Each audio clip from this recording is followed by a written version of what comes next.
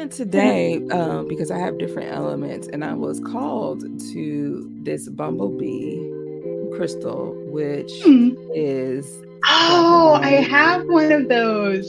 Of course you do. I have one of those.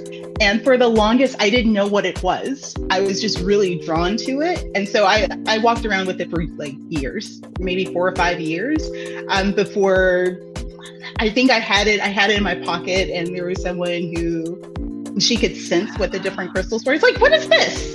Like, I don't know what this is. I just know I love it. It was bumblebee. It was a bumblebee quartz. That's so fun. I've never had that come up or anyone to even know what it is.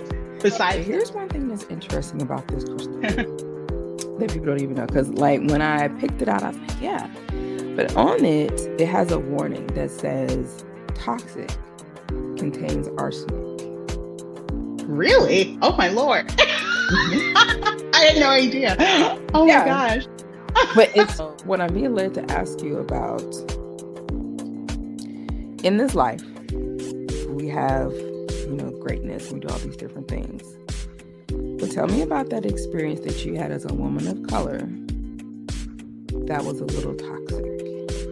That was a little arsenic in your life. When it was in 2011, I was in a car wreck. I was crossing the street with my then toddler, and a car slammed into us. We're fine. He's fine. We're good. But that whole experience, at every level, there was no support. What is it that you desire in your life within the next 7 months? Ooh. That's a good one. This is one I've been pondering. Actually, I've been toggling between what it is that I want. We were talking in the energy. It was like, okay, what is the guidance and support they'd be able to help Jacqueline at this time? And so you actually got 2 that come with that, and they say, oh, the joys of those who delight in the law of the Lord. They are like trees planted along the riverbank, which is interesting. Is that the desire on here? She's along the riverbank, and that is Psalms 1 verses 1 through 3. The other one that you also received is blessed are all who take refuge in the Lord, Psalms 2 through 12.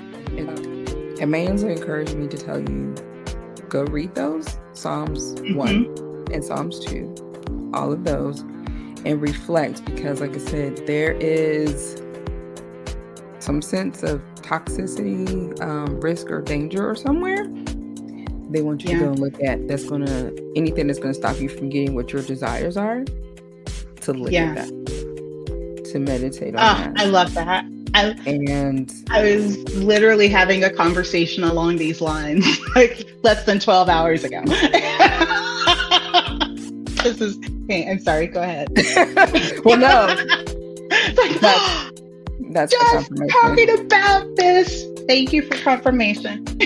That's your confirmation.